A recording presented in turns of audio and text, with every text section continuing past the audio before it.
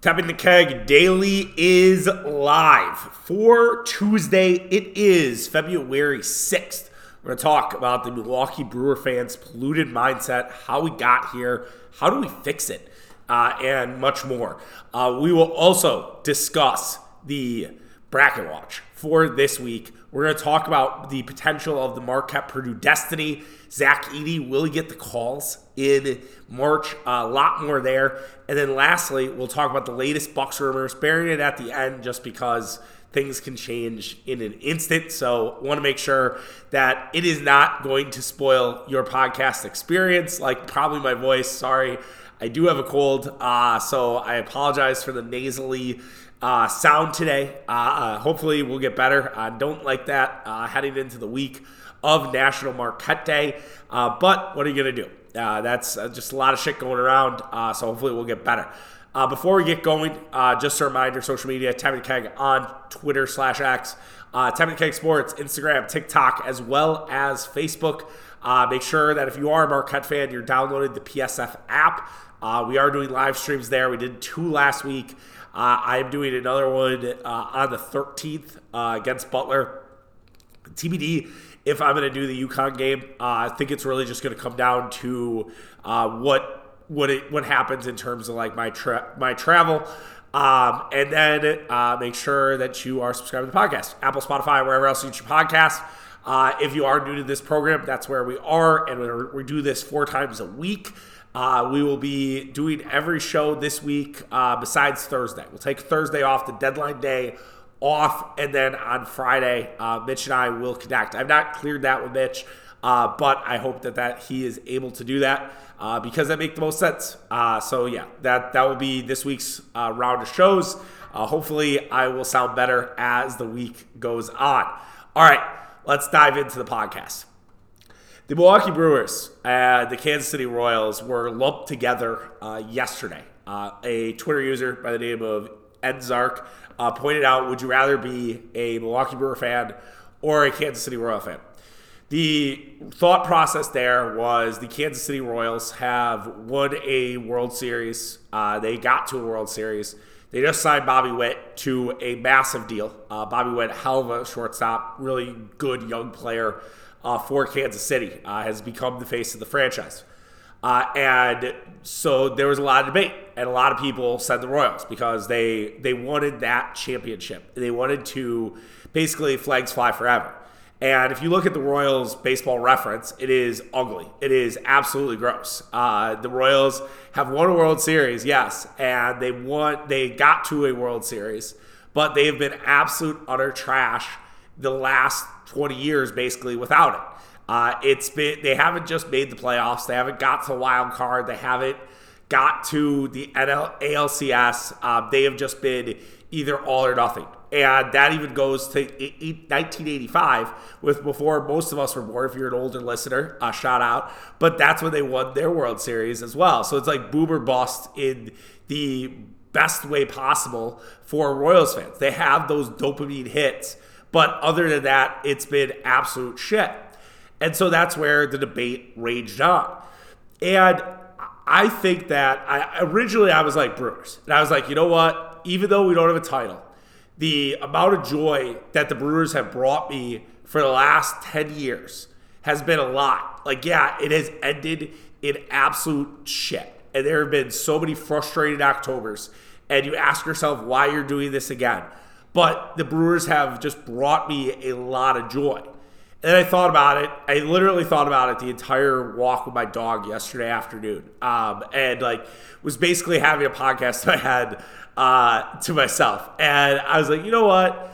Like flags fly forever. You'll always have that championship. You'll always have that dopamine hit. And you can't necessarily replace that. And that you're always going to have that. You will always have the memories of the 2014, failure, and you got close. Like it wasn't like they didn't belong in that World Series. They got to Game 7 against the San Francisco Giants. Like they fucking belonged there. Like that was a great series, underrated, great World Series, and they were right there at the end.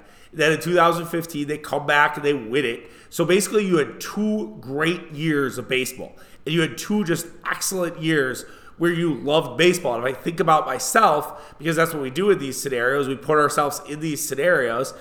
I would have been 2014. I would have been, there age-wise, I'd been 27, right, at the time, 27, 28. So, that's great. That's prime time, right? That is exactly when you want your teams to be good. You want them to be good when you have limited responsibilities, when you don't necessarily have XYZ things to do, and you can watch all the baseball. You can go to games. You could, go out to the bar on Thursday because your job doesn't really matter, and you'd be hungover after you watched your team advance in the playoffs. So those 2 years would always be cherished memories. If I was a Royals fan, that's always there. That you'll think back to those. It's the same way we think back to the 2021 summer for the Milwaukee Bucks. And I still contend that was such a special summer because it was just off of COVID. We were all in our houses, some of us more than others, some of us less than others, but still there was so little to do. People weren't necessarily having baby showers. People weren't necessarily having a ton of weddings. People had canceled a lot of their plans because early on in 2021, we didn't necessarily know where the country was going. And so people just, took their precautions and basically created this open summer. And when that happened and things started getting a little loose, everyone was able to enjoy the Bucks run probably more than I think they ever thought possible at the start of that season. When at the start of that year, there were, I think, no fans. Yes, there were no fans in the stands. They were playing in empty arenas. They slowly walk. Remember also, too, in that Nets series, they didn't even have a full crowd.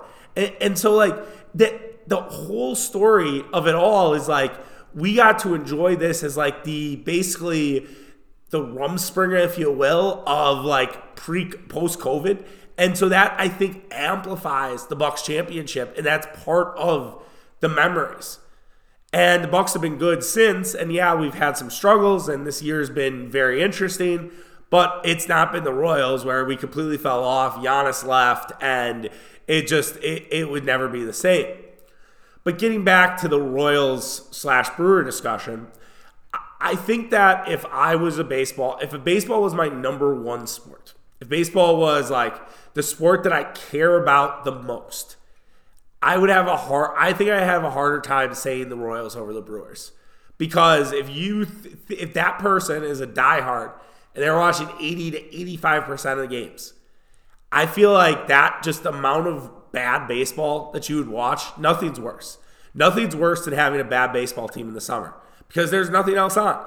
There's not football. There's not basketball. For the most part, think about the city of Kansas City also. They don't have a basketball team, so there's no finals, right? Kansas basketball is wrapped up in April if everything goes right. There's nothing. There's absolutely nothing. And so all you have is baseball. And I think if you are a diehard, weirdly, I actually think the Brewers would be a better experience for you. But if you want to just win championships, you don't care as much, the team is a second-tier team, I think you choose the Royals. But I don't know, maybe not. Obviously, would love to hear what you guys think. You can weigh in on both sides of this. But what this unveiled to me, and why I kind of started with this, was because it unveiled a polluted mindset, I think, among Brewers fans. I think there wasn't a ton of critical thinking, that it was just all Royals, Royals, Royals. We won a championship. We all do this. Brewers fans right now are obsessed with getting to the World Series. They are absolutely craving a World Series.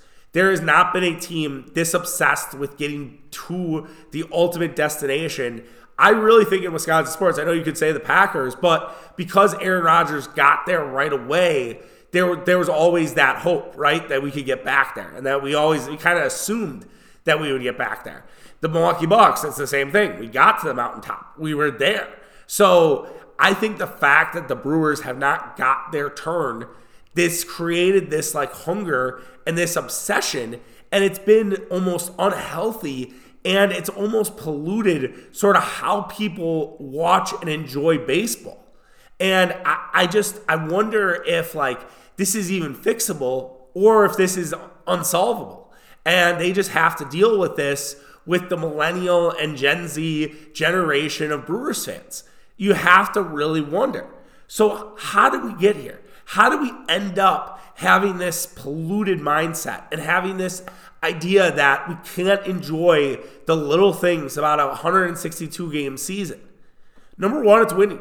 And I know that sounds weird, but because the Brewers, and you got the haters will love this, because the Brewers have had many bites at the apple, because the Brewers have gotten so goddamn close, it makes it that much harder. And the assumption is if the Brewers just did a little more, if they just did a little more, if they took another bite of that proverbial apple, they would be in the World Series, which is categorically untrue. I know you scoff at that, but like, here's the thing. They have just been unlucky, and it's unfortunate. Chris Taylor makes an amazing catch in Game 7 of the World Series. Or I'm sorry, the NLCS, when the Brewers lose to the Dodgers. 2019, they were on pace to win that division. Christian Yelich breaks his kneecap. And they end up being the wild card, and they lose to the Nationals when Josh Hader and Trent Grisham collectively blow the game.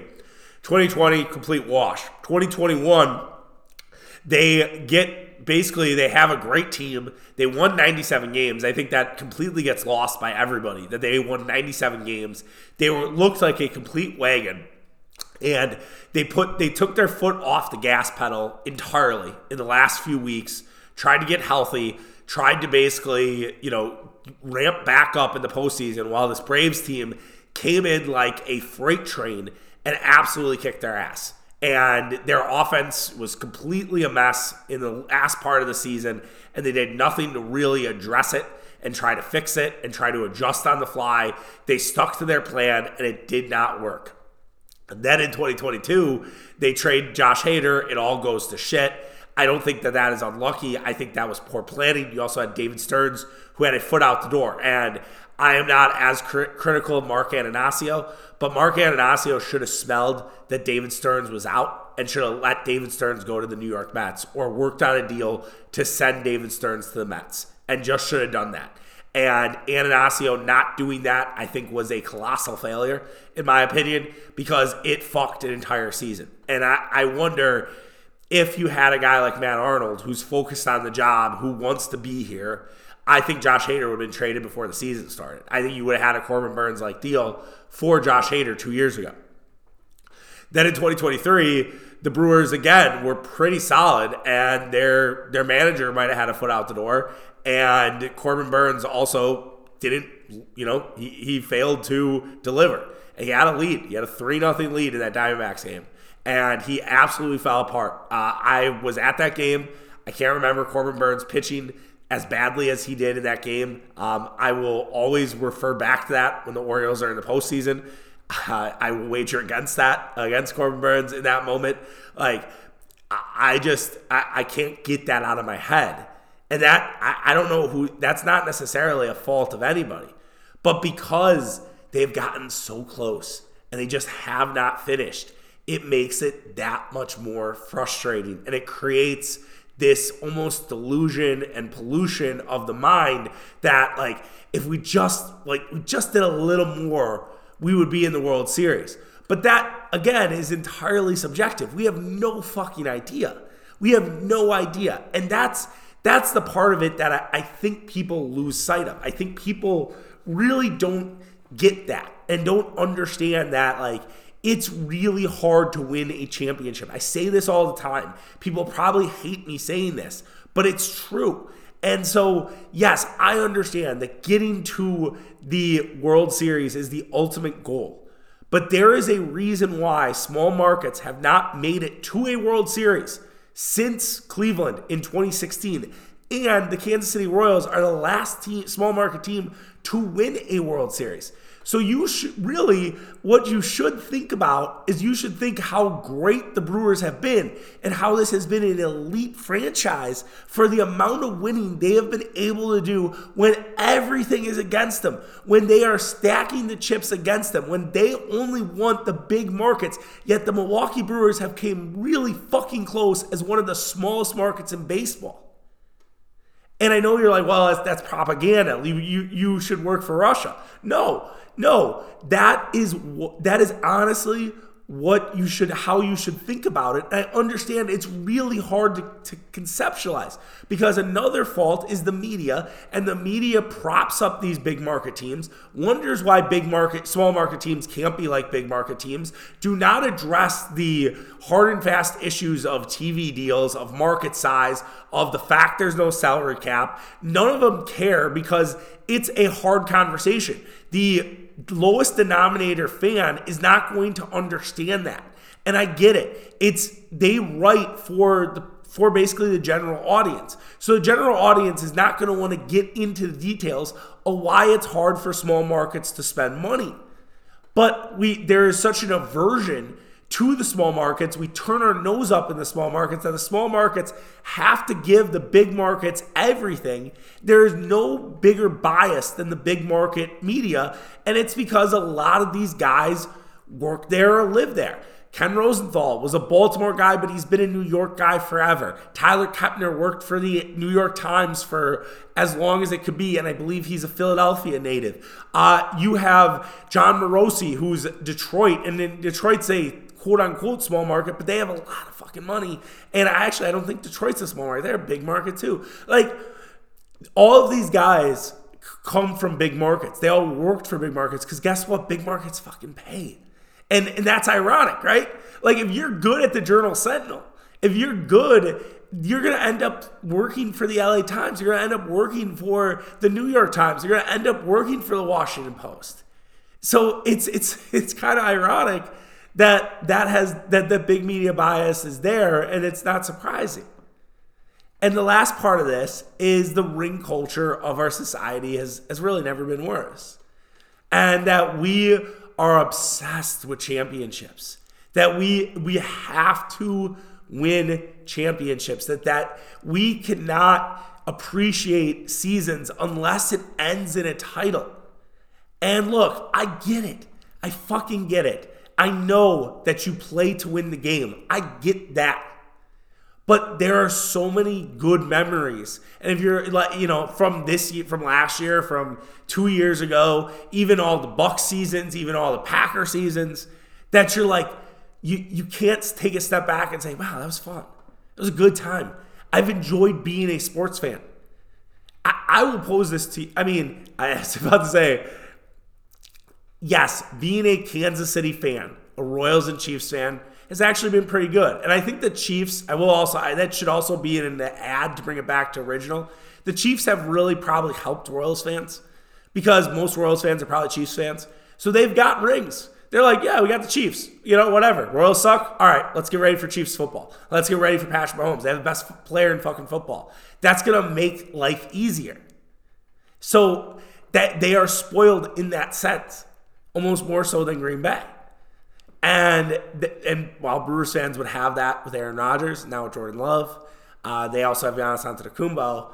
There is still but that also works against them because it's like, why can't you be like them?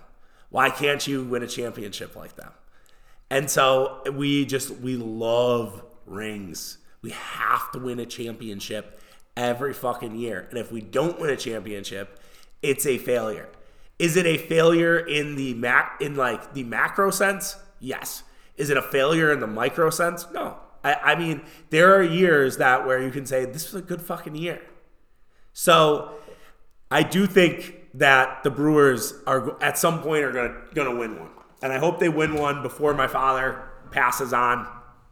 He has hopefully a lot of years left. But I've always said, that is the championship that I want. And the Brewers have the second best farm system in baseball. The Brewers are building something really fucking special. And yet we are obsessed with talking about championships we don't have, talking about the Brewers, spending money on a parking lot thing instead of this stadium thing that you're only going to go to when you go to Brewer games. And we don't see what's on the horizon. And I just want to tell you to take a step back and think through what's upcoming. And yes, could it lead to more heartbreak and more frustration? Absolutely. But could it also mean the Brewers reach their ultimate goal? Yes. And who knows? Maybe there'll be a salary cap. I think a big baseball strike's coming. We'll just have to see. But I just want to tell Brewers fans that there is more to life than championships. I realize banners fly forever, but trust me that there are things that you should appreciate. All right, let's move on to the bracket watch, if you will. Marquette, and we'll talk about Marquette, sort of where they have them bracket-wise. We'll also discuss if I'm scared of Wisconsin getting to a Final Four. I am not a Badger fan. I think you guys know that. If you're new here, I'm not a Badger fan.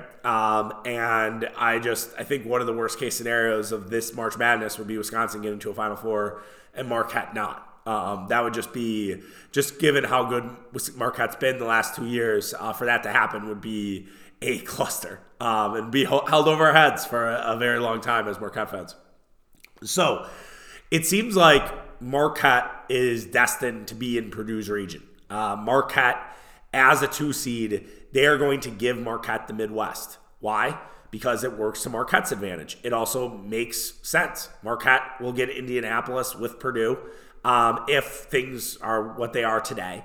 And then they will go to Detroit, and they will have to go through Purdue to get to the Final Four, a team they've played twice, and that they have dealt with Zach Edey, a.k.a. the foul merchant. And I know Badger fans can relate after some questionable calls in Sunday's Badger-Purdue game.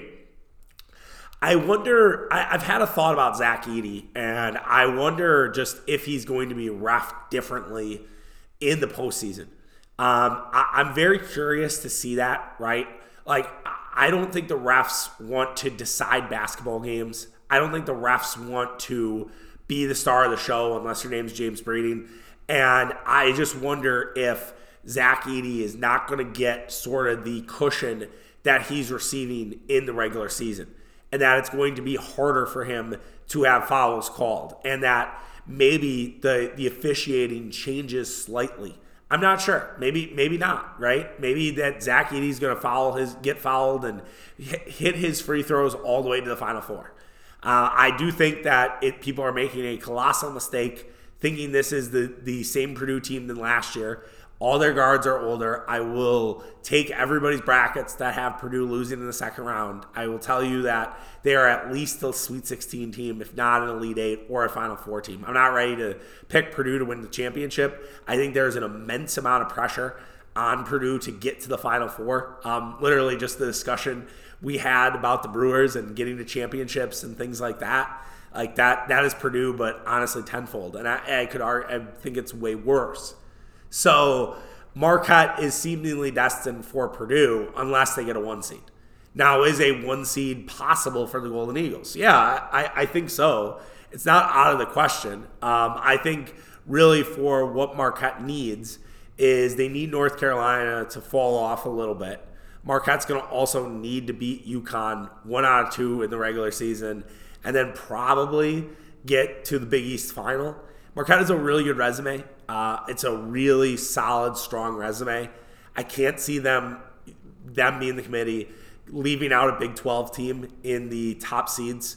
I do think that there's obviously a bias with North Carolina and that they would put North Carolina as that 4th seed if Carolina were, even if they falter and then they have a great ACC tournament.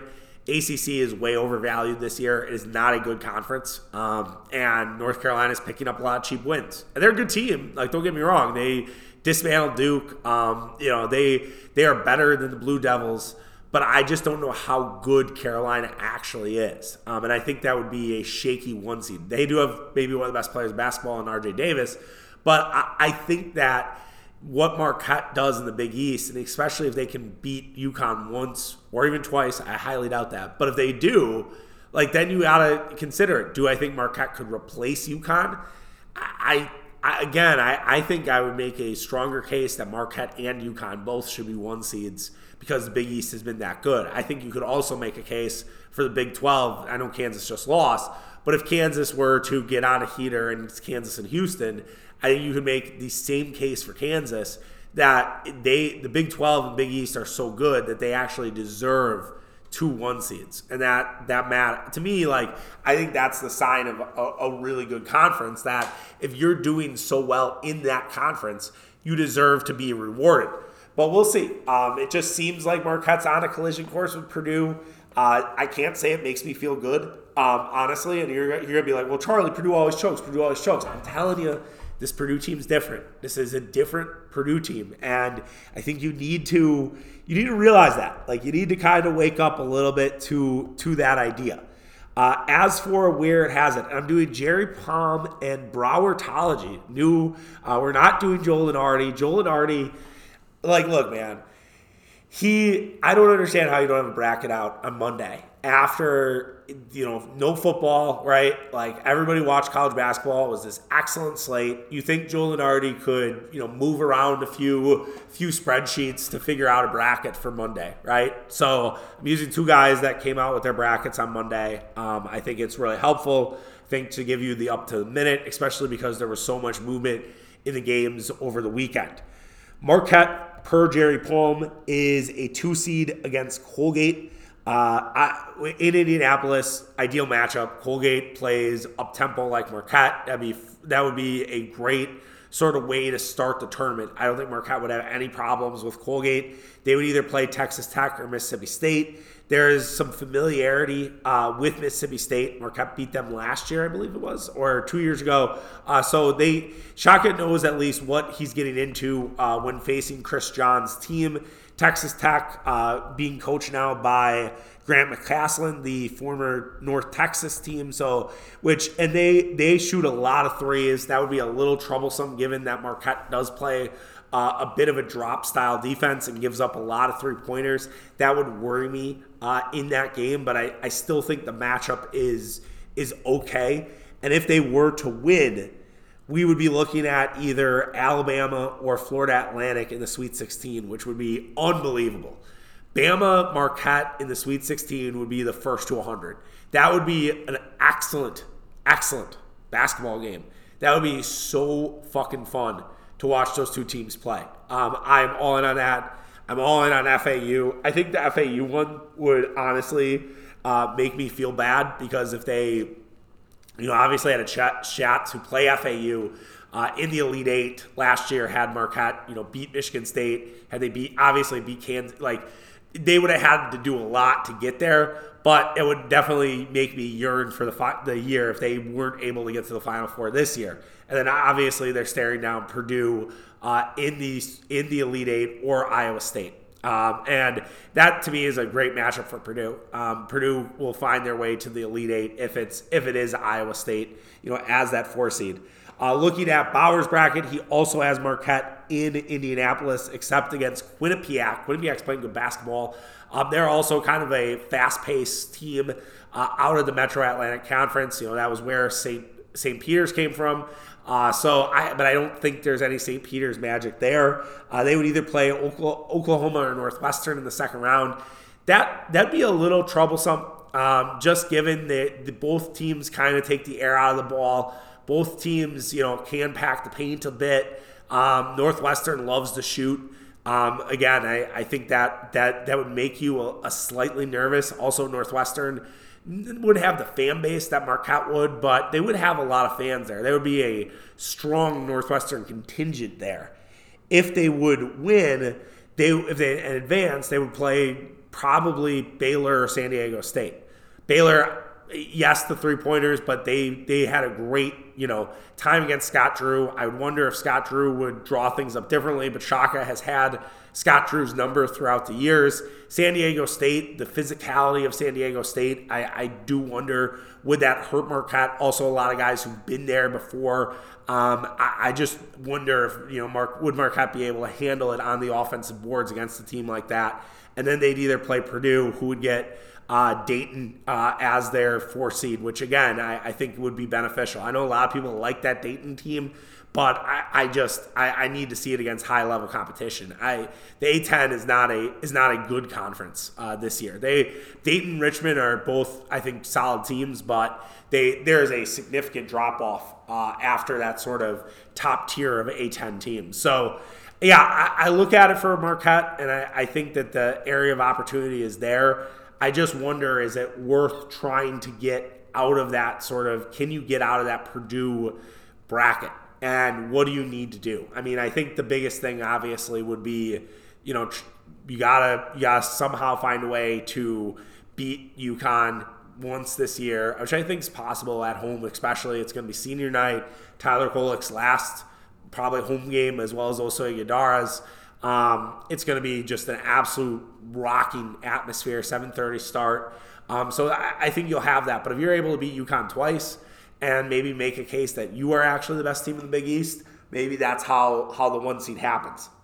As for if I would be scared of Wisconsin making the run to the Final Four, not really. They are the brackets that Palm and Bauer have the Badgers both playing High Point in the first round. Then Palm has the Badgers playing Colorado State or Virginia in that second round. Virginia's going to move up too. They've been playing really good basketball of late, but Colorado State I think would not be exactly a great matchup for Wisconsin. And then they would play Tennessee in that third round, which Bauer also has. The only difference for him is Utah State and Cincinnati. So he swaps out a Mountain West team and a Big 12 team. And then it's Tennessee and then it's Houston for both those guys. And I think that path for Wisconsin is really hard. I would not be worried. I would have zero fear. Tennessee's already beat Wisconsin this year.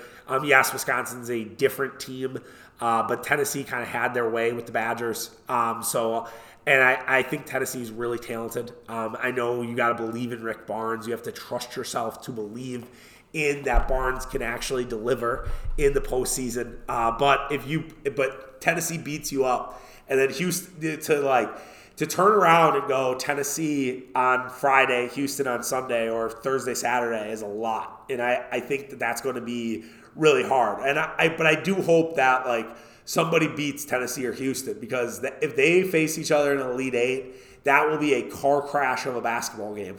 I mean, that matchup will be two teams, it'll be first to 60. I know Tennessee's played a little differently this year, but the physicality of that game would be unbelievable because both teams are extremely physical. No Green Bay. They are, I think, out of the mix right now, but if they come back, we'll certainly discuss it. All right, wrapping up today's show with the Milwaukee Bucks. The Milwaukee Bucks take on the Phoenix Suns tonight. We will have a recap tomorrow morning. We'll not be recapping it at night. As with the cold, I'll stay up for the game, but I will be likely popping a NyQuil probably 11 o'clock. As the game's winding down, hopefully I will be also trying to get myself wound down. So I'm not all fired up after the game. Hopefully the Bucks don't do anything to piss me off or overly excite me, and then I can just keep a normal heart rate. But I know asking for that with this team is a hard ask. The recent trade rumors, the things that have been swirling, they really just one. And it is the idea of a Bobby Portis-Grant Williams swap. Now, it doesn't seem like it will just be Grant Williams. The Bucks wanted Josh Green. Dallas said no. It seems like Grant might be a conduit to a bigger deal with the Milwaukee Bucks. And the trade Picassos have been out. They are making it happen. And it would be Grant Williams. I've seen a version of a Grant Williams and DeJounte Murray. I've seen a Grant Williams and Alex Caruso. It seems like that Grant Williams, this could be just sort of the bridge to get the Bucks to a bigger deal. And then the guys that would be sent out would be Pat Connaughton, would be Marjon Beauchamp, would be a second-round pick. Grant Williams, it's so interesting with Grant Williams because we all hated Grant Williams. And Grant Williams was a guy that was persona non grata for really every Bucs fan. He was called the Fat Teletubby by me. I think on social media for sure. I don't know if I've ever called him on the podcast, but Grant Williams definitely not really a well-liked guy for everybody. So to go from Bobby Portis, who's very popular with the casual fan base, to Grant Williams would be something else. That would be quite the tough sell. Grant Williams has not necessarily played well this season. It has not been a good year for Grant Williams. It kind of looks like he sort of cashed out and then forgot how to play basketball. Or maybe it's a system guy and he just works in what Missoula had put together. I would probably try to sell myself that John Horst knows better than I do. Grant Williams, as weird as it sounds, would kind of be PJ-esque in the sense that like he can guard, those bigger wings and sort of take some of the load off Chris Middleton. He can also bang in the paint and get rebounds. And it's very possible that Horst feels like Grant Williams has been, maybe misplaced in Dallas. And that was just a bad fit with what Jason Kidd wanted to do. And that they believe that there is a role for Grant Williams. Giannis and him, they joked around with each other. I think there's a relationship. I think it's really important that guys, can play with Giannis Antetokounmpo. I think Bucs fans sometimes forget that part of it. But I do think that it would be a tough pill for a lot of us to swallow because there's just been a lot of tortured history for that. But Grant Williams would certainly have the Boston angle, wanting the revenge. Can you get him back to being this corner three assassin? Yes, he's fallen off a bit. And yes, he has struggled. And yes, there are moments where he has Bobby Portis in him where it's like it's Grant Williams' time. And he kind of becomes a black hole.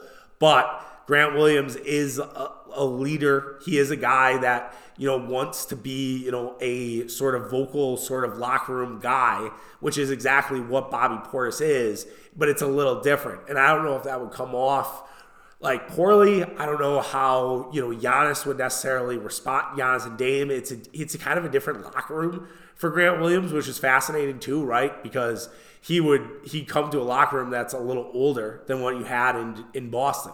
So I think that I can understand the pathway. I'm not a huge fan of it. It's not, to me, that's just it's kind of moving deck chairs a little bit.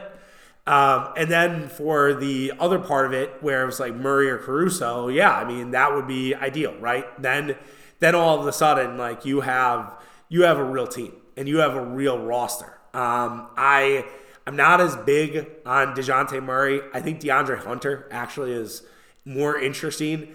I worry a lot about his health. That's like the biggest concern.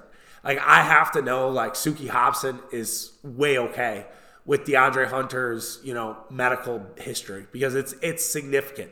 But the guy can shoot, the guy can defend.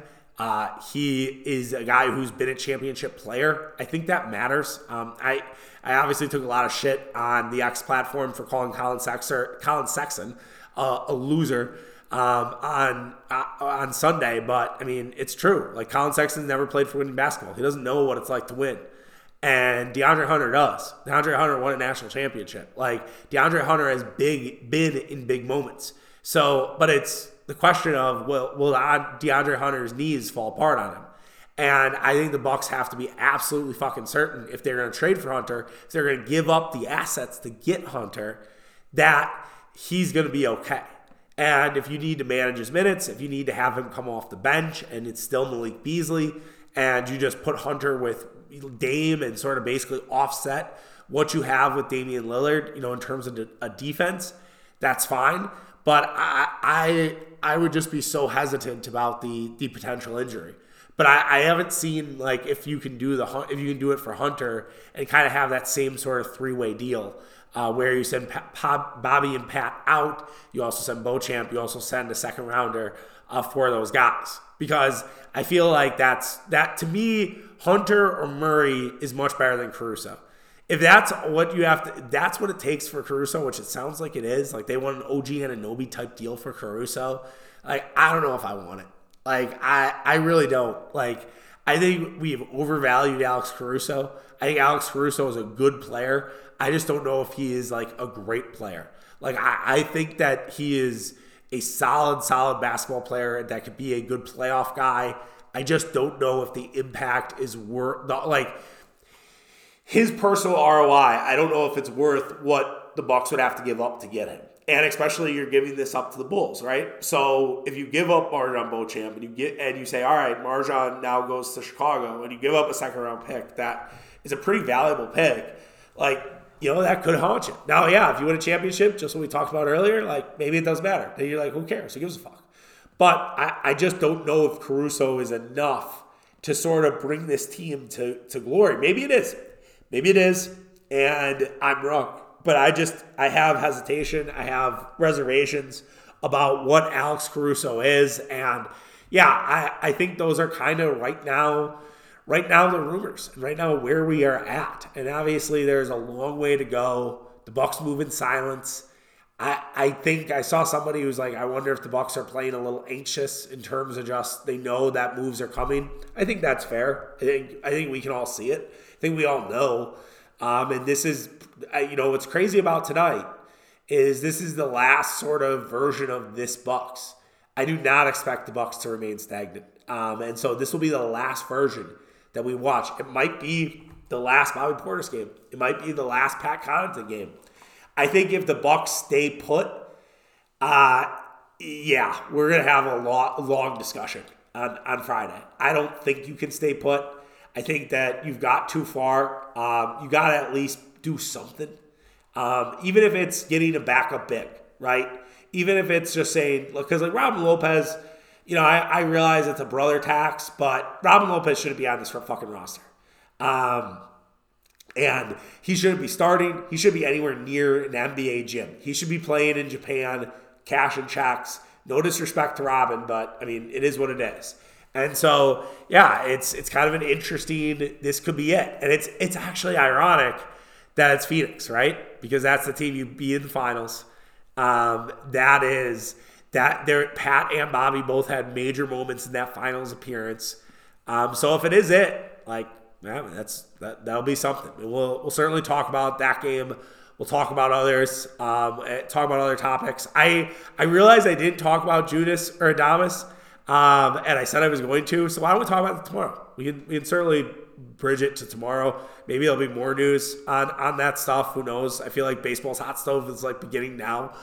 So who knows? Maybe there'll be more deals to talk about. But we'll get into that on Wednesday's show. Thank you guys. Sorry I have to post late because of the cold. I just don't want to keep myself up. So thank you for understanding that. Thank you for dealing with the nasal cavities being plugged up. Hopefully I'll sound better as the week goes on. All right, take care, guys. Have yourself a good Tuesday. We'll see you tomorrow. Bye.